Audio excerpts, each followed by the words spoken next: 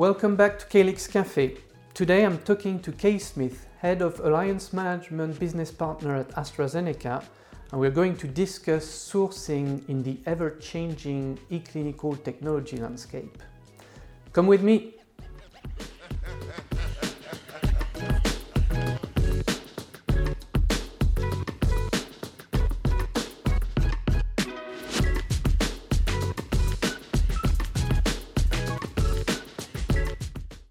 I'm with Kay Smith from AstraZeneca.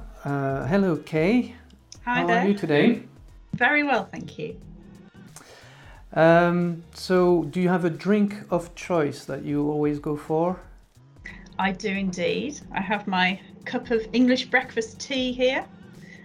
Milk, no sugar. It's about the only hot drink I actually drink, in fact. But I don't do fruit teas. It has to be just English breakfast tea.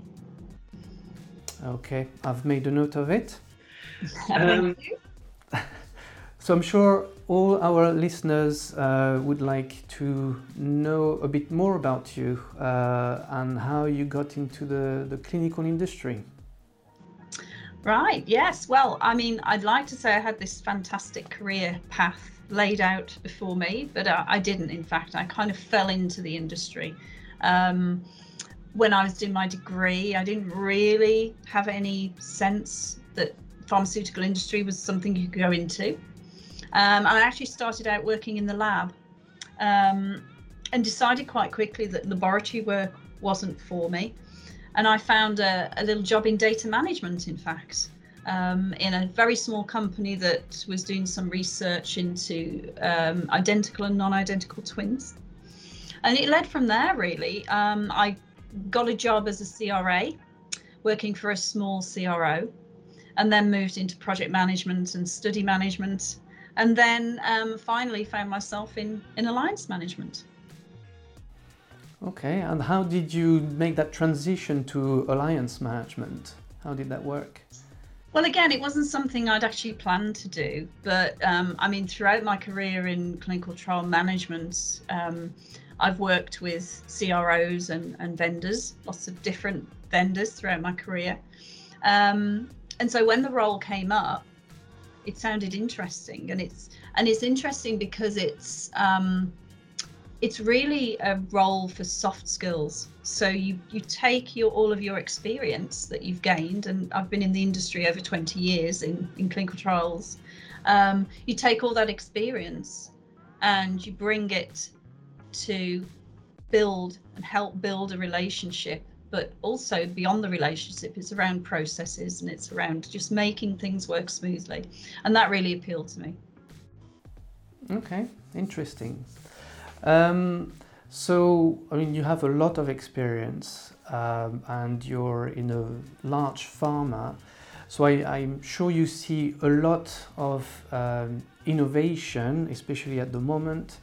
How do you keep up with innovation? So we have groups that, you know, their role is really to look into innovation, look out for new companies out there, new technologies. It's quite difficult to do it within just your day job, I think. So we use those people, and they scout for us, and they look for those new technologies, and then we assess those and see how do they fill the need from the business. So part of my role is understanding the needs of the business and then making sure that the vendors we're selecting meet those needs. So you're talking about the need of the business, but I'm sure there are technologies out there that get you or your team excited. How do you make the balance between being excited about using something but actually having a need for it? That's a good question.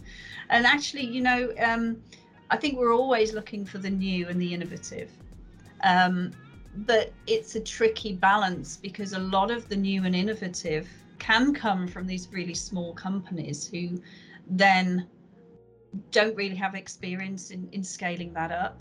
So I think there's a place for large companies being innovative and bringing their experience to bear, but also those small startup companies that we work with, and we try to help them get to a space where they can actually scale what they have and bring it to a, you know, to a global stage. That's interesting. And I imagine from your point of view, making them scalable will benefit you as well. So it's kind of a win-win situation. Yeah, absolutely. I mean, obviously we want to be at the forefront of innovation, and we want to be able to use all the best in technology, and sometimes that does come from a smaller company, and it does become a win-win, because you're helping them to become scalable, but they're also helping you and bringing something really innovative into your business as well. But you know, that doesn't mean that there isn't also room for the large tech companies there as well. But I think there's a bit of a, perhaps maybe not quite true, but there's a sense that sometimes the larger companies aren't as innovative as the small startups. I don't think that's actually true, but I think it's harder for a large company to really showcase what they can do. And I think, you know, that when you get bigger, things move more slowly, you're a little less flexible, a little less agile. So.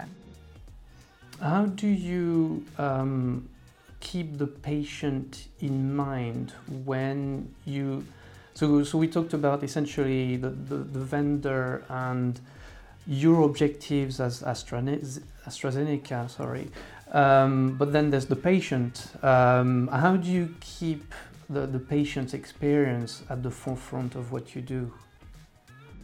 I think it's really important to try and do that. And I think, you know, if you think of a clinical trial, clinical trials are getting so much more complex now, and we're moving much more into digital therapeutics, wearables, sensors, which are all great stuff.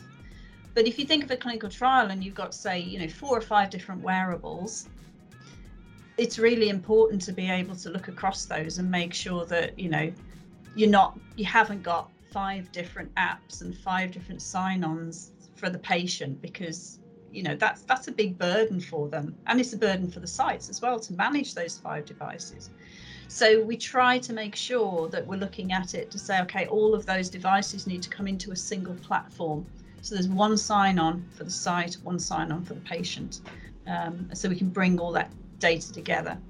So it's, and I think the good thing about alliance management is we are able to sort of almost sit on that fence a little bit and take a step back, because we're not really down in the weeds doing this stuff. We're keeping an eye on how it's being done, so we can say, guide people a little bit and say, is that really the way to go? Do we need to make sure that it's a bit simpler for the patient?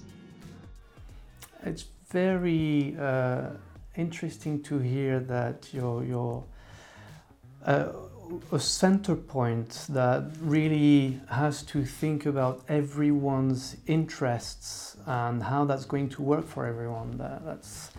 I like that. Very enlightening. Right, I think we are probably at time almost. It's a shame. I'd like to keep the conversation going a bit more.